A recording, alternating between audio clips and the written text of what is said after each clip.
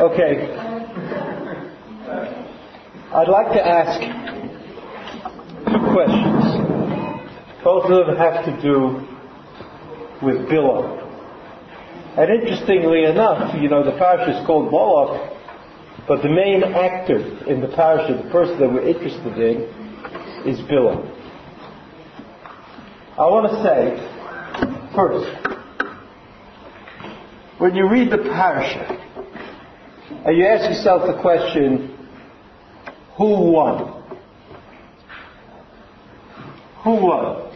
I mean, Bilam keeps getting beaten down and beating down. He comes to curse the Jews, and he ends up blessing them, apparently against his intention and his will. This happens again and again and again.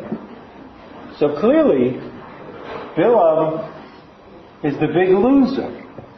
He is presenting himself as a problem solver.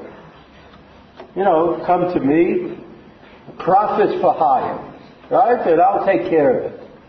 Balak comes and he says, I've got a little problem here. I've got these Jews running around and acting tough, and I would like you, Bilam, to solve this problem. Is this fun? Okay, it's a little whoop and a little whoop, but Lama'aseh, in fact, he says yes. He goes to do it, and he can't. He tries to curse the Jews, and he ends up blessing them. However, you know very well that at the end of the parasha, Bilam, either in frustration or in some other... If you look at the last makom on page 3, the pasuk says, Vayeshev Yisrael b'shittim. Vayachel I'm not responsible for the picture. Vayeshev Yisrael b'shittim.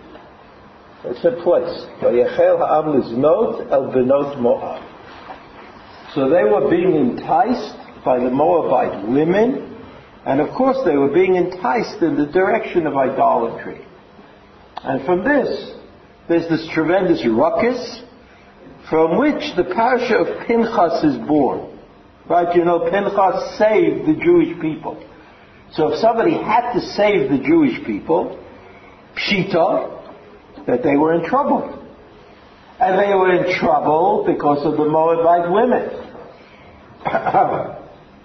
Rashi says, Vashitim kach liznot et benot Moab. You see that Rashi? The end of the end. Al yedei atzat bil'am k'de'ita b'chelik. Chelik is parak chelik, the last parak of Sanhedrin, at least in the Gemara, it's the last parak. The Mishnah is next to the last parak. It says that this whole idea was Bilam's idea.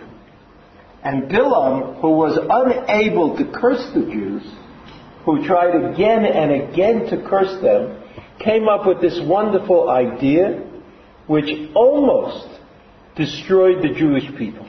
Had it not been for Pinchas in the next parasha, the end of this parasha, Pinchas ben Elazar ben Aaron Kohen, who knows what would have been with us. So I ask the question again. The parasha of Bilam, we call it Balak, but the parasha of Bilam, how did Bilam come out of it? Did he win or did he lose? So if you count most of the psukim where he tried to curse the Jews, he certainly lost. But if you look at the end of the parasha, where he came up with this idea, which I don't know if it was particularly novel, but he came up with it, right? No one else was thinking in those terms.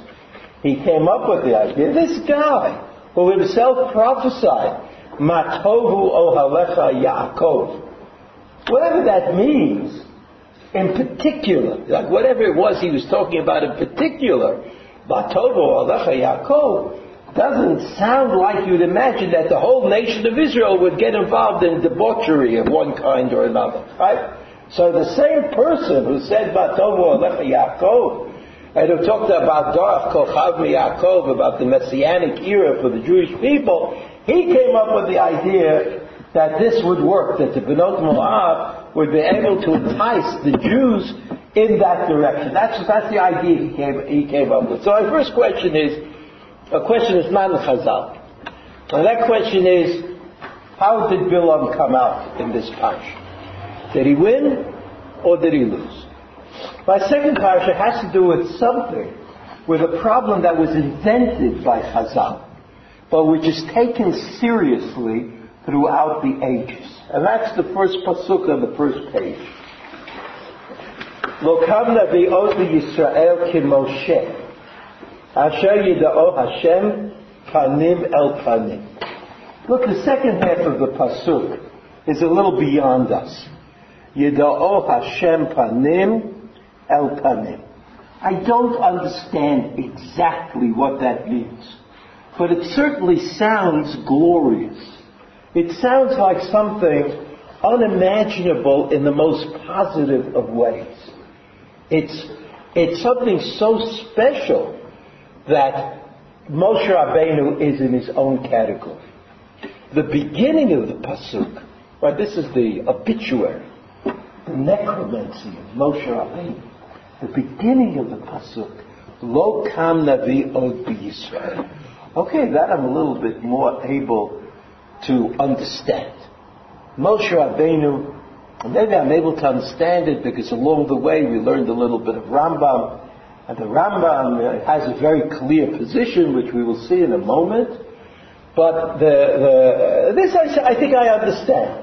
When it comes to Nevuah, at least this is the way the Rambam understood it, the way the Rambam taught us, and the way I kind of absorbed it. And that is that when it comes to Nevuah, there are different types. There are kind of more advanced, more significant Nevi'im. And then there are Nevi'im who are a little bit simpler. And one aspect of Nevuah that the Rambam distinguishes has to do with clarity of vision and understanding. And so the Rambam says that Moshe Rabbeinu, we'll see in a second, was the clearest, was the greatest understanding. And you know that at the other end of the pole, you have Nevi'im, like Zechariah, right? Zechariah, the prophet Zechariah. Unfortunately, the book of Zechariah is found, it's hard to find it in the Tanakh. It's hidden in Treyasar. Treyasar itself is hidden someplace in the Tanakh. But if you ever happen upon Zechariah, look at the Rashi, how Rashi begins. And Rashi says, Zechariah was a prophet who did not understand his own prophecy. But he needed a malach. He needed an angel who would come and explain it to him. So what happened was that Zechariah saw this vision, and he said, gee, it's a great vision, but what does it mean? And the malach would come and tell Zechariah what it meant. So Zechariah understood, but it was a step away from the event. The prophet who had a prophecy and didn't understand at all what he saw was, of course, Daniel. You remember that the prophecy that Daniel prophesied about the end of days and sort of when the end of days are going to be, and since he wrote what he wrote, where Jews have been thinking about figuring out exactly what Daniel meant. But Daniel himself didn't understand what he meant. He just said it. And so the mystery has never been unraveled, and all the attempts up to today to determine the date of the Messianic era have been proven false. Okay? Now, what does the Medrash say? You see the Sifri, Dvarim, Lo kan navi od b'Yisrael ki Moshe. B'Yisrael lo kan, avol b'umot ha'olam kan. Ve'ze ze Bil'am ben Ba'or. Now, if you've never heard this before, I want to tell you without doubt that this is an accurate statement of the Sifri. This is what Chazal said. Chazal looked at Moshe Rabbeinu and Bilam, who on any level cannot be considered a positive personality, And they said, Aval b'umot ha'olam kam, which sounds like it means that in the nations of the world there was a prophet greater than Moshe Rabbeinu, or as great as Moshe. It doesn't really matter if you're as great as Moshe Rabbeinu, then you're greater than Moshe Rabbeinu, because one of the points of Moshe Rabbeinu is that he's the only one. Once you have another one, I don't want to get too involved in this kind of mathematical logic, but you understand that as long as there's one of them, so that's something remarkable. But what if there are 10 of them? So okay, so there's another one. So there was a Moshe Rabbeinu in Am Yisrael, and there was another one in Moab and Midian. They also had one. So he said, they also had one. So it's not such a big deal. That's the issue. So the Medrash goes on and says this: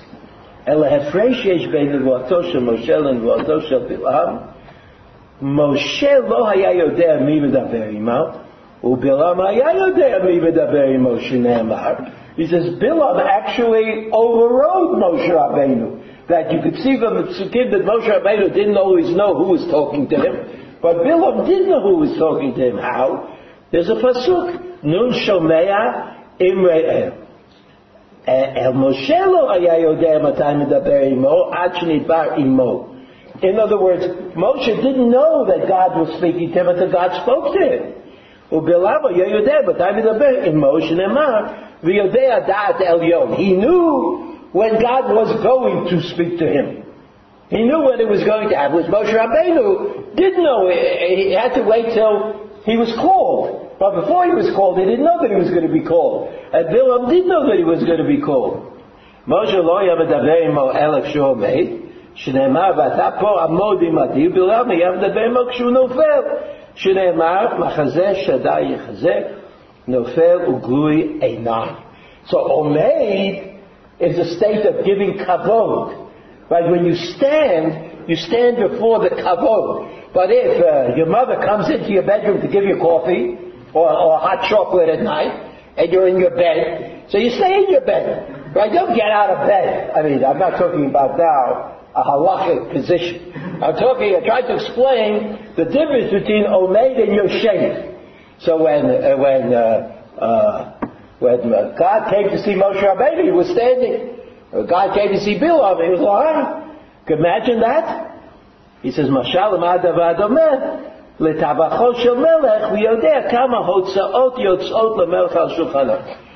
is like this end of this is also in the Gemara. It's a little hard to understand. But it's like intimacy when you're talking about the king is a difficult question. Who's intimate? Who's intimate? So you have the retainers in the court. The people who come to talk to the king about important matters, the people who deal with foreign policy and security, and also they come and they talk, right? But while they're talking, the waiter is going around and bringing out the coffee and bringing it and listening, and he knows. And when they all leave, the waiter is still there. Right, the servant is still there. So, and the servant says, "How you feeling, kingy?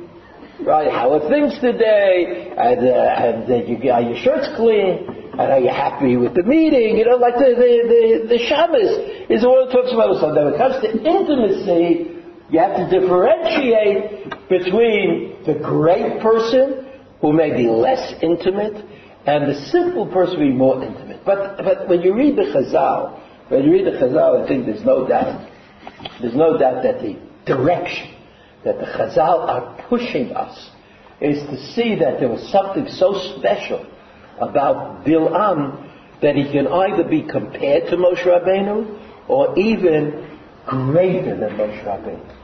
Now, this leaves us with a riddle that is very, very difficult for us to deal with. So let's look at the Rambam. I told you that for the Rambam doesn't interest himself in this Chazal. One can imagine that for the Rambam, this Chazal was absolutely impossible. So the Rambam says in Hilchos Yesodei Torah, you see the source. כל הדברים שאמרנו בדרך מבואך לכל הנביאים הראשונים והאחרונים חוץ ממשה רבינו רבן של הנביאים. You know, as Nevuah, you could say general things about prophecy, but they don't include the prophecy of Moshe Rabbeinu. Moshe Rabbeinu is his own category.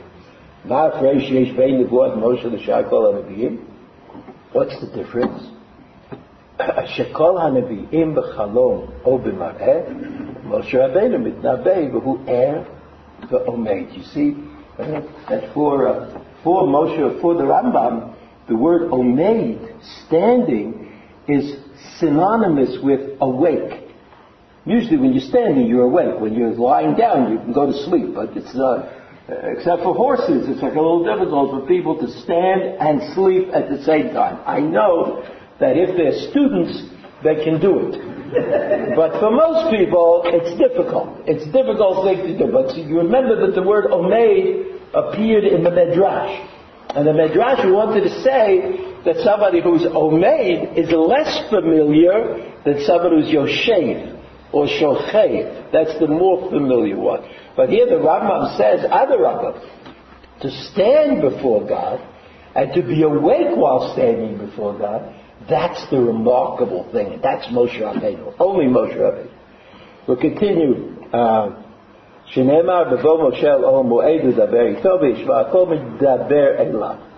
כל הנביאים על ידי מלאך. All the other prophets receive their prophecy through an angel. לפיכך רואים מה שהם רואים במשל וחידה. And this is an important thing that the Rambam says. Mashal v'chida means, the words are not identical, but the Rambam uses both of them. What he means is it needs further interpretation. There's another step. Like you see something. Yirmiyahu Navi saw this cauldron, and the smoke was going up, and it was going in the direction of the north. The smoke out of the pot that was boiling was going in the north. And so he saw it. He saw this vision, but he didn't know exactly what it meant. So he turned to HaKadosh Baruch Hu to ask for an explanation. So the cauldron and the smoke and the fire, that's a mashal. And the second stage of interpretation means it's a chidah.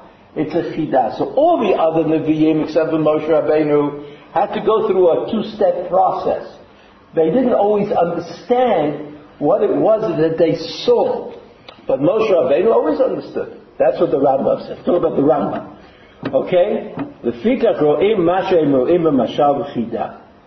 I'm on the end of the fourth line. Moshe Rabbeinu lo yidei malach shenemar pel pel daber bo v'ne'emar v'daber Hashem al Moshe panim al panim. So all of these psukim indicating the special nature of the prophecy of Moshe Rabbeinu. V'ne'emar tzvon el Hashem yavit klomar she'ein sham mashal el ro'eh davar al buriyo v'lo chidah v'mo mashal. This is how the Rambam uses these words to say something that nobody really understands. In other words, you usually can't explain something that you haven't experienced or that someone else hasn't experienced and passed down to you. Here the Rambam is trying to explain something that he, the Rambam, never experienced. Right? He was never a prophet, and he was never a prophet at level B, and he was never a prophet at level A. Nevertheless, you could think about it. Can you know something that nobody knows? The only person who knew was Moshe Rabbeinu. But according to the Rambam, even though I don't know it, I know what the Torah tells me about it. And since I know what the Torah tells me about it, that's sufficient.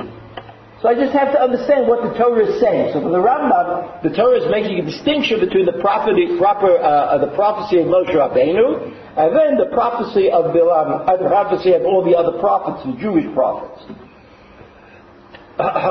So the Rambam goes on, and he says, "Husha Torah mi'idala b'mar'eh v'lo b'chidot she'eino mitnabeh b'chidah ela b'mar'eh shero'eh davar buriyo." Kol ha'nevi'im yire'im v'nivhalim u'mitmogigim u'Moshe Rabbeinu. Okay, all the other prophets sort of like go into kind of withdrawal when suddenly they are confronted by God. It's overwhelming, but not Moshe Rabbeinu. Shekatuv omer kasher davar ish al re'ehu. That for Moshe Rabbeinu it was like a conversation.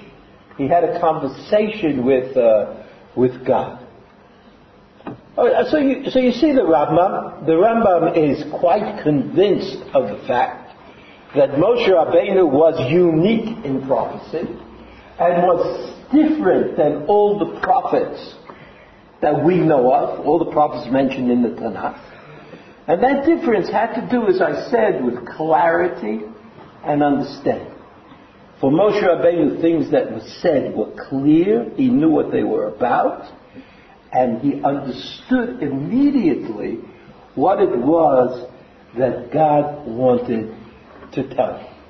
The Rambam certainly does not mention Bilam in this context.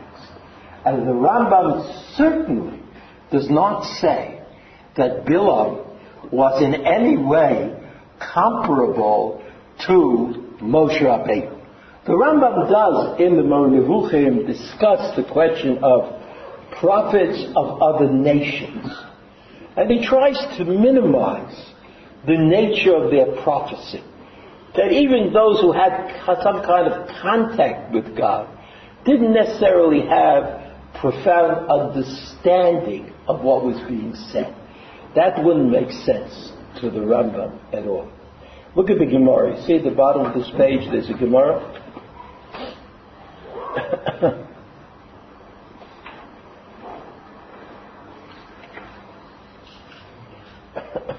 The bottom of the page there's a Gemara. The Gemara says in Brachos Daf Zayin Amud Aleph, the Gemara says this: V'omar Rabbi Yochanan Mishum Rabbi Yossi. You see it? The bottom of the page. Shlosha Dvarim Bikesh Moshe Milifnei HaKadosh Baruch Hu V'natan Lo. Moshe Rabbeinu asked three things of God, and he received them. Bikesh Etishre Shchina Al Yisrael V'natan Lo. In other words, this was after, you understand, after the Chet HaEgel, where there was some question about the ongoing relationship between HaKadosh Baruch Hu and Bnei Yisrael. And HaKadosh Baruch Hu told Moshe Rabbeinu that the leadership would be passed over to a Malach. The Malach would lead Bnei Yisrael into Eretz Yisrael. And Moshe Rabbeinu thought to go back to the previous situation where HaKadosh Baruch Hu somehow b'chvodo, the glory of God, led Bnei Yisrael out of Mitzrayim and would have led them to Eretz Canaan. So Bikei Shetishra Shechina Al Yisrael V'natan Lo Shene'emar Halo B'lechtecha Imanu. Right? That God will go with us and not an angel. This is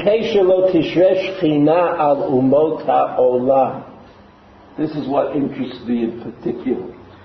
Moshe Rabbeinu asked, "Shelo tishre shchina al umot ha'olam," that God's presence should not be recognized in the nations. That only Am Yisrael would be with God's presence. No other nation. The Gemara says, Natan lo, shene'emar v'niflinu ani v'amecha. We are different. Right? That only Am Yisrael has this advantage of being with HaKadosh Baruch Hu. Bikesh lohodi'o derachav shel HaKadosh Baruch Hu v'natan lo. The third thing is that Moshe Rabbeinu asked for further information on the nature of God. And he received it. Shne'emar hodi'eni na et derachecha. So you have a Chazal. Chazal seem to indicate that Moshe Rabbeinu was careful in order to make sure that the distinction between Am Yisrael and the other nations of the world would remain clear to everybody. And so you know the story of Yonah HaNavi. The story of Yonah HaNavi has several aspects to it. One was that the people in Nineveh did tshuva, right? And of course that was problematic for Am Yisrael. If the Goyim are doing tshuva, how come Am Yisrael is not doing tshuva? You have that whole... But there's another aspect to it. And the other aspect is that the prophet who delivered God's message to Nineveh was a Jew. In other words, the story is also that story. I mean, there are different stories. Every story is made up of stories. There are stories and stories. But the other story here is that who brought the message? Yonah brought the message. Of course, there's another story about why Yonah didn't want to bring the message and where he went and with the boat and with the whale and all that. That's like also a story. But there's a simple story. And that simple story is that God did not send a non-Jewish prophet to the people of Nineveh to teach them that they should do tshuva. And we don't know why. But we can surmise, based on the Gemara in Brachot, that HaKadosh Baruch Hu had acceded to Moshe's wish, and that prophecy was not known amongst the nations. Right? It was not even clear that Jews could prophesy outside of Eretz Yisrael. Right? That was itself not clear. But it was certainly true. It was certainly true that there were no prophets amongst the Goyim, and therefore, in order for the Goyim, the people in Nineveh, to believe that the message came from God, who had to go? A Jewish prophet. Right? You couldn't take an out-of-work, non-Jewish prophet for this message. So you see that Moshe Rabbeinu was successful. His request was answered. How does this connect to what we learned about Bilam? Bilam was a prophet. Bilam was a non-Jew. Bilam lived in a non-Jewish country and acted in a non-Jewish country. If you turn the page, Bamidbar Perikav Bet Pasuk Hey, the second source. Vayishlach malachim and Bilam ben Ba'or Torah. Right, that's where he lived. So Balak sent agents to Bilam. Asher on the Har et b'nei Amol Krolo. They're kind of like what they call in Hebrew Tziyunei Derech, right? Landmarks. How do you find Bilam? Likrolo Lemo, to call him to action, to give him a job, to hire him. Right? We would say it in all those kinds of words. I mean, there's danger. Go and tell Bilam that we have a problem, and that he's going to solve the problem. Rashi says, Eretz b'nei Amo. You see the Rashi? The second Rashi on this pasuk. Eretz b'nei Amo shel Balak. Right, the land of the people of Balak. Misham haya.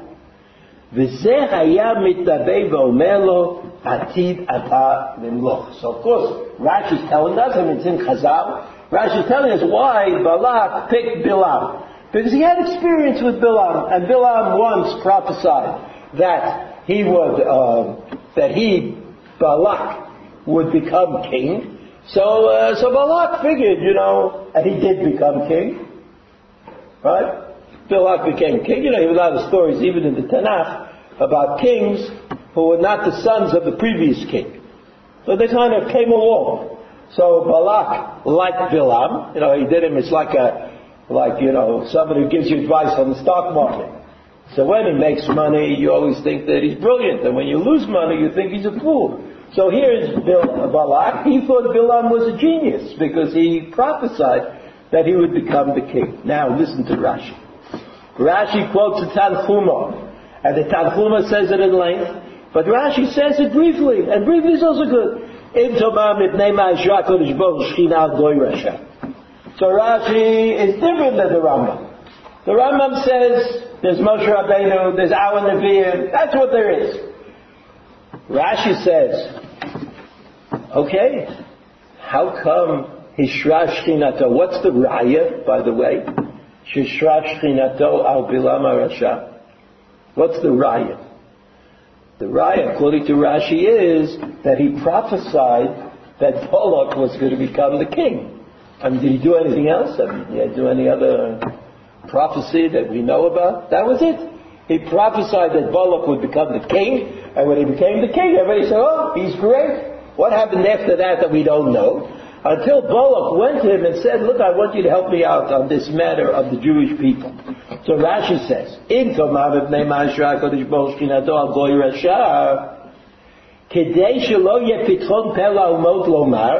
there's this odd answer, very odd.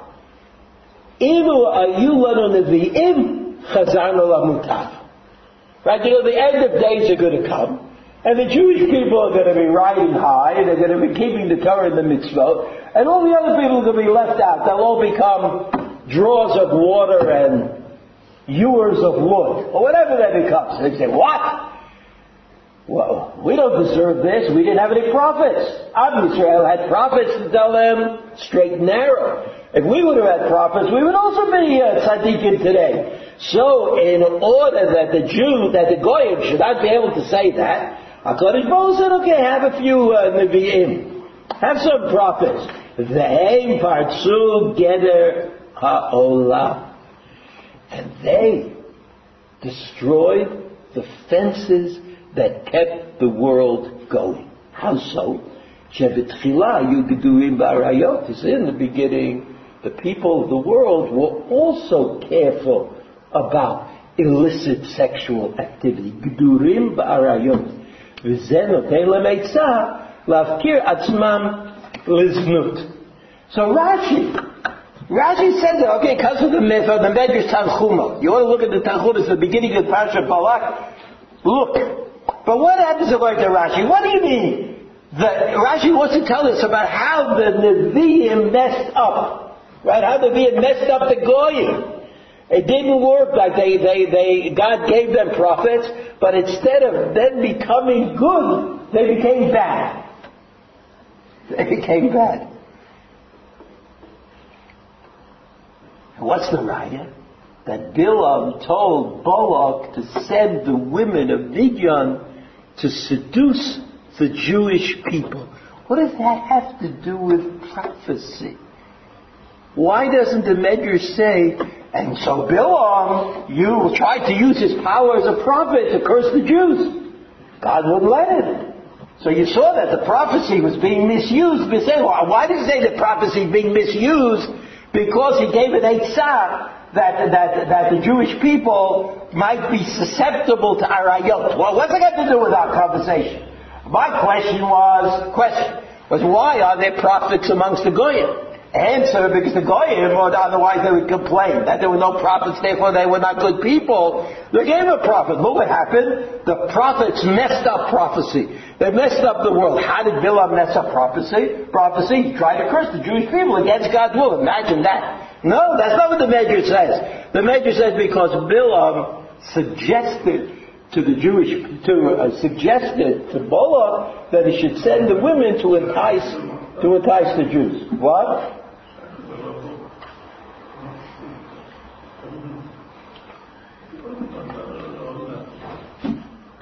One more pasuk. Perek of Dalet, pasuk Yud Dalet. After the whole story with Bilam is over and he becomes a failure, he's not able to curse the Jews. So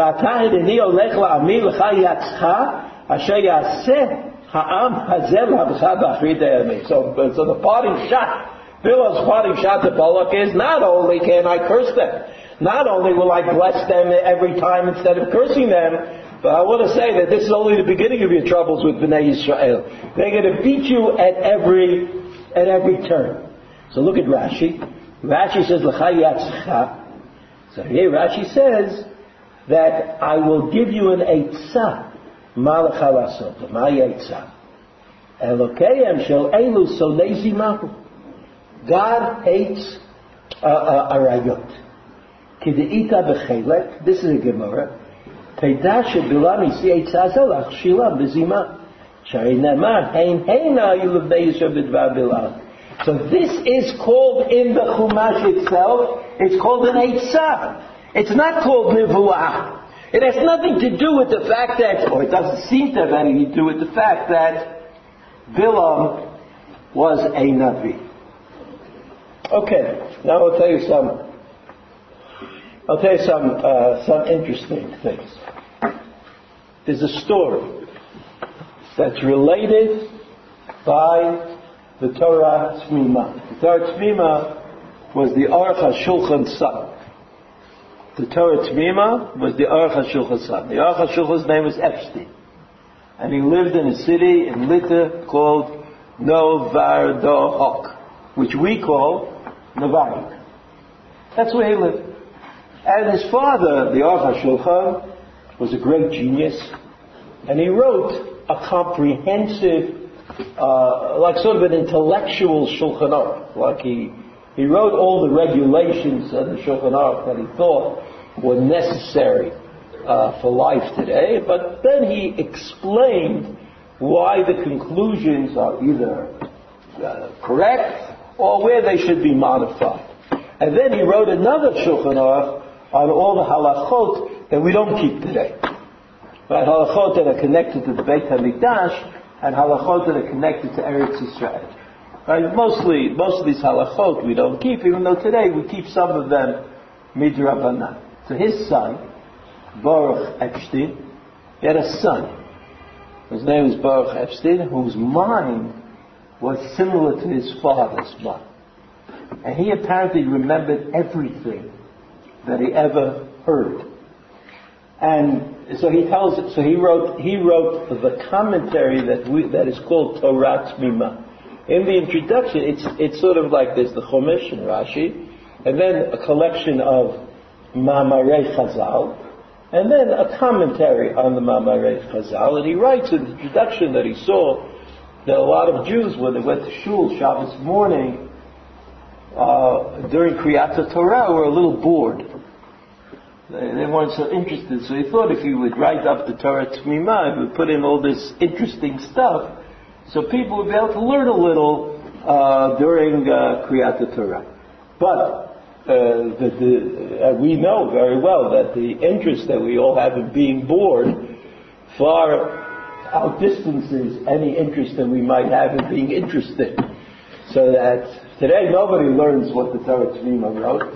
But today they have another thing. They have these dapim for Parshat HaShavua. Right? The dapim for Parshat HaShavua, they're divided into two categories, in my opinion. I divide them into the ones people are interested in and the ones that people are not interested in.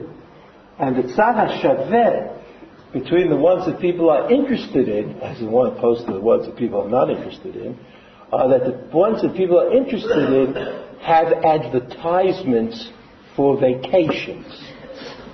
So if you look at them, you'll see people in shul concentrating intensely on the pricing for vacation weekends in different places. Or if you can't afford a vacation, so you're comparing the prices of refrigerators or something of that. And the dapim, the parsha sheets that people don't usually look at much, are the ones that have no advertisement. Now, this is even true if you have yourself downloaded it on Friday and bring it with you to shul, you're still not going to look at it. It doesn't matter. It's like a badge of courage. Like I put in my time, I downloaded it, and here it is. And if the guy sitting next to me wants to look at it, that's fine. But I'll look at the advertisements. So this is the Torah Tree. The Torah Tree had made an attempt to put out something that people might be interested in. But of course it was too scholarly, it was too lumdish, because that's but he has all kinds of stories that he puts in. And here's a story. Right, remember I said that this idea that Bilam, or Russia, was a great, this is not in your, I didn't give it to you. You know the principle that the teacher should always have some sources that he doesn't share with the students. Otherwise, he won't have anything to do. So here we are. The Torah Tmima says this. He says, when I was in Volozhin, he was a student in Volozhin. Remember, he came from the Vardak, 3-syllable city, and he learned in Volozhin, a 3-syllable town, in which there was a famous yeshiva. And the Rosh Yeshiva in Volozhin, when he was there, was his uncle, who was the Nitziv, Naftali Tzvi Yehuda Berlin. And they're all related, of course. Everybody in Jewish history who was very smart and a big Talmud Chacham, they're all related to each other. Right? Everybody else, not interested. So the other Rosh Yeshiva at the time was Rav Chaim Soloveitchik. Right? Rav Chaim Soloveitchik is Rabbi Soloveitchik from Boston's grandfather.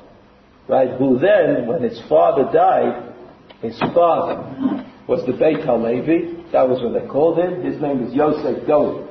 Just like Rabbi Soloveitchik in Boston's name was Yosef Dov. His great-grandfather's name was also Yosef Dov. And he was the Rav in a city called Brisk. We called it Brisk. They called it Brest-Litovsk. It was a big city, and he was the Rav. When he died, his son, Rav Chaim, who was till then a Rebbe in Volozhin, left Volozhin to become the Rav in Brisk. And forever after, he was called Chaim Brisker. Right? He was we call him today, we call him the Brisker Rav. He was the Brisker Rav. I mean, he left. The reason that he left Volozhin is a little more complicated. Not only because his father died, but because they didn't get along with the Nitziv, who, as we said, they were all related to each other. So now it is, relatives don't always get along so well. So he tells, the Torah Tmima tells a story about when he was a student in Volozhin. Now, if you read, he also wrote an autobiography, a very interesting book called the Makor Baruch. He, the Torah Tmima, wrote an autobiography. It's called Makor Baruch, which I say is a very interesting book. And in this autobiography, he mentions that since he was related to, he went when he was very young, he was like a genius, so they accepted him at a very young age, and he used to live with the Nitziv. They were smart enough to know that little kids shouldn't be in the dormitory with big kids. Or they didn't have a dormitory, they used to sleep at people's homes. So the Torah Tmima slept with the Nitziv. So he was able, in his house, so he was able to get to know, his relatives, the Nitziv and Rav Chaim. So he says this. This is a story that's told in different versions, in different places. But the Torah Tmima tells the story. He tells the story from his own recollection, and since we know he had a brilliant mind and he remembered everything, there are people like that can't forget anything no matter how they try. He was one of those people. He wasn't a Rosh Yeshiva, he wasn't a Rav in the city. He worked in a bank most of his life. He was like an accountant, and he did these things on the side. He wrote everything, like when he was going from here to there or from there to here. So he says this. He says, I want to explain something on Bilam and Moshe Rabbeinu. So he says, Nehirna, he says, it became clear to me, when I was a student, B'tzel Ulpana Rabata the Kadosha Volozhin, this great school that I went to called Volozhin, I heard in the name of that great genius Rav Chaim of Volozhin, the Gaon Rav Chaim Volozhiner, the following explanation. I heard a wonderful explanation for this statement that Bilam was greater than Moshe Rabbeinu. He says, Al pi mashal l'nesher v'atalev. He says, you have to think, Rav Chaim said, you have to think about an eagle and about a bat. Right, an eagle and a bat. It's very hard for me coming from Brooklyn to think about either, but let's say you could. There's an eagle and there's a bat. Right? I've not met up with either of them. Sheshnehem yod'im, listen to what Chaim said, this vote. Shnehem yod'im, eitzrichat Hashem shemesh uviyat Hashem. Both of them, the bat and the eagle, they know exactly when the sun rises and when the sun sets. They know that. Ach midikudat ha'ra'ut shtei ha'ktsavot shonot tachlit shinui. But from the point of view of the eagle and the point of view of the bat, two different events are happening. Ki yadua miteva hanesha. Right? It's clear to us that the eagle, ohev karnei hashemesh hu, uvalayla enough pehot mirot. The eagles love it when the sun comes up. And they go flying around and doing it. But at night, they can't see so well in the dark. So they roost someplace. They sit someplace and they don't bother anybody at night. That's the eagle. But the bat, yitzak orad ruach rak, vishon laila bafei. The bat loves the darkness. Umityarehu mitnei orayom, but he's afraid of the light of the day. V'lachein shetizrach hashemesh yodim shneim. He says, therefore, both the eagle and the bat know exactly when the sun begins to shine. Lachein shetizrach hashemesh yodim shneim, avol tachlit yidiatam shoneh. But they use this knowledge in different ways. There's the eagle and the bat. He says,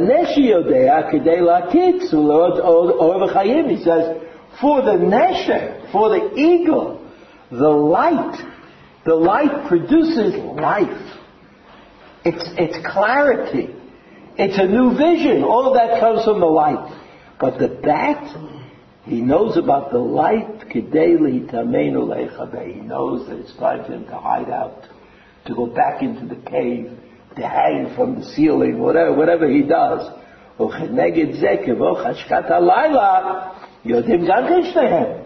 And therefore, when it gets dark, both the eagle and the bat know very well that it's gotten dark.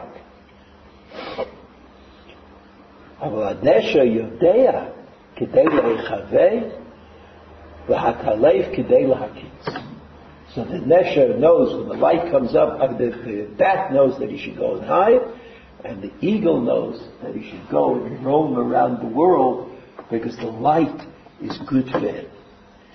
B'tzir zeh makbila, he says, this idea is parallel to Moshe and Bil'am, to the knowledge that they had of Dat Elyon. Ki az b'eit shesharta et ratzon lashpia ora ubracha le'olam, az nit'orah nevad Moshe, kiven et hasha'ah litzlot b'nei Elyon l'tatlitzon. This is when the prophecy of God came to Moshe Rabbeinu, it was light. It was the most wonderful thing that ever happened. It indicated to him what he should do in order to make the world a better place. Bilam Yadai. And Bilam also knew that God's light was upon them. Aval Nitchamek, but he hid. Vavar be'eit hatova ha'i v'kavash nevuato k'mo hatalef, but he tried to deny the prophecy. He tried to say something he was like the bat, and the bat in the light. The bat who couldn't put up with the light. K'neged zeh le'eit nistemut zrarot ha'or v'hashba'at ha'tova mekomam lakhu ruach kehev zam v'ketzef al Yisrael. Or az nitorer ba'bil'am im nevuato lif'ol l'asher yachol. So Bil'am acted against the light. So when we say that Bil'am was a prophet, like Moshe Rabbeinu was a prophet, or even maybe greater, he doesn't explain. But he says, he's trying to compare the prophecy. How can you even imagine that the prophecy of Bil'am was similar to the prophecy of Moshe Rabbeinu? He says, well, what it means is that there was an awareness in both of them. But that awareness turned Moshe Rabbeinu into Moshe Rabbeinu, and that same awareness made Bil'am run away and hide. ונתחמק בעבר וכבש נבואתו עד יבוא זעם. ומבואר לפי זה, שאמנם שניהם ידעו לכוון דעת עליון, it's true that both of them were able, both Moshe Rabbeinu and Bil'am were able to know when God was present in their midst. אבל זה פירוש לעליון, וזה לחושך. That's what Rav Chaim said. That's what the Torah Tmima reports when he was in the lodge. This is how he heard that the pasuk was explained. That Moshe Rabbeinu and Bilam had this power, but for Bilam it was too much. He couldn't take it. He went looking for the darkness, and Moshe Rabbeinu was able to absorb the light. Chazal said, "Lo kam b'Yisrael ki Moshe, aval b'umot ha'olam kam." Lo kam b'Yisrael ki Moshe. So there's a Hasidic interpretation. Rav Simcha Bunim of Pshischa. I don't have time to tell you again who Rav Simcha Bunim was, but he was an interesting man. Rav Simcha Bunim of Pshischa. So he said this. Everybody understands that a prophet comes out of the people. A prophet is not just a satellite running around on his own. But prophecy is at the end of the day a reflection of the nation in which the prophet finds himself. Yes, it's true. Not everybody in the nation is a prophet. And not everybody in the nation is a great man. But the cumulative nature of the people of Israel, is what produces prophecy. So the Simcha Bunim said this. You know, when we say, Lo kam b'Yisrael ki Moshe ha'od, we mean that Moshe Rabbeinu was an anomaly. Because the nation of Israel, as a nation, could never have produced Moshe Rabbeinu.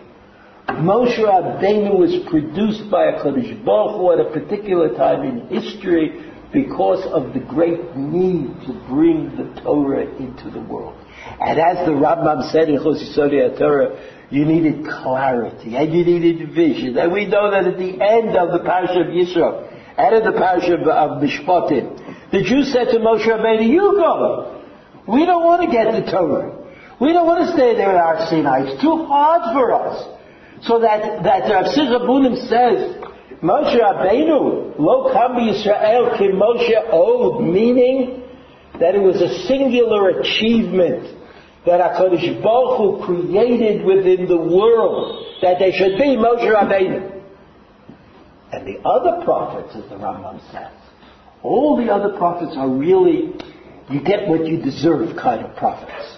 It's the prophecy of the nation. It's the people that Am Yisrael deserve to get.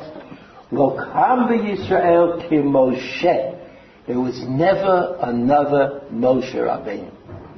But in the Umot HaOlam, they did get what they deserved. Bilam was a worthy prophet because, as the Gemara says that they were involved in arayos, so they're involved in terrible things, and so they got a prophet who was like that.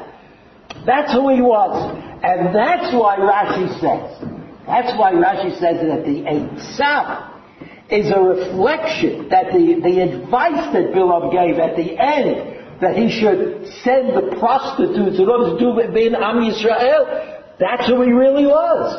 That's who the prophecy of Bilam was. That's what Simcha Bunim says. That who you are and where you come from, the nation from which you were spawned, that's the nature of your prophecy. So it's not that we should be surprised. So what the Chazal meant to say is that Moshe Rabbeinu is not necessarily a function of Am Yisrael, but Bilam is a function of Moab and Midian. He belongs to them. And so you see, there are two different stories. One story is about prophecy. When it comes to prophecy, HaKadosh Baruch Hu, that's between Bilam and HaKadosh Baruch Hu. It doesn't have anything to do with Am Yisrael. But HaKadosh Baruch Hu prevented Bilam from acting as he wanted to act, because that impinged directly on the will of God. It's inconceivable that Bilam would be able to direct God's will in any way. But when it came to Eitzah, when it came to advice, we're talking about the same person, the same Bilam. But then there's a question of Yetzer Hara. There's a question of goodness and badness in Am Yisrael. There's a question of how Am Yisrael could fortify themselves or had fortified themselves in order to make this, to make themselves or to protect themselves from this kind of an attack.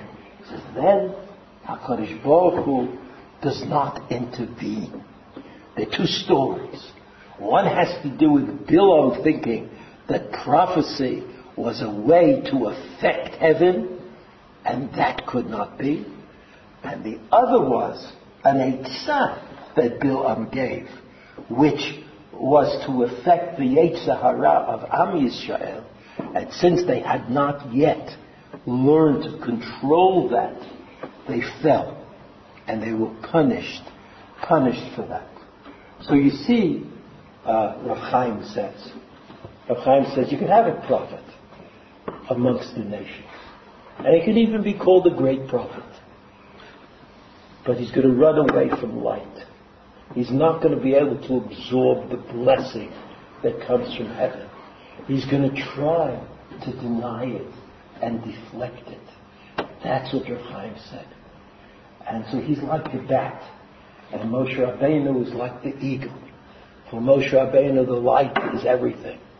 And for the bat, the light is a disaster. Rav Simcha Bunim of Shischa said that prophecy is related to the nation. Lo kambi Yisrael k'Moshe Od is not just a bold statement of the fact, but there can't be. It could not be that there'll be another Moshe Rabbeinu. Because Moshe Rabbeinu did not, strictly speaking, grow out of Am Yisrael. And his job was to bring the Torah into the world. Something that it seems Am Yisrael was not prepared to do on their own. But in the nations of the world, the prophet was a reflection of the people. And so you see that the prophet Bilam, he was a prophet, but he was a bat. He was a prophet, and he was totally involved in sexual misdemeanors and destroying the world through this method of arayot. So that the parasha, strange as it seems at the outset, has some significant lessons to teach us. Have a good Shabbos.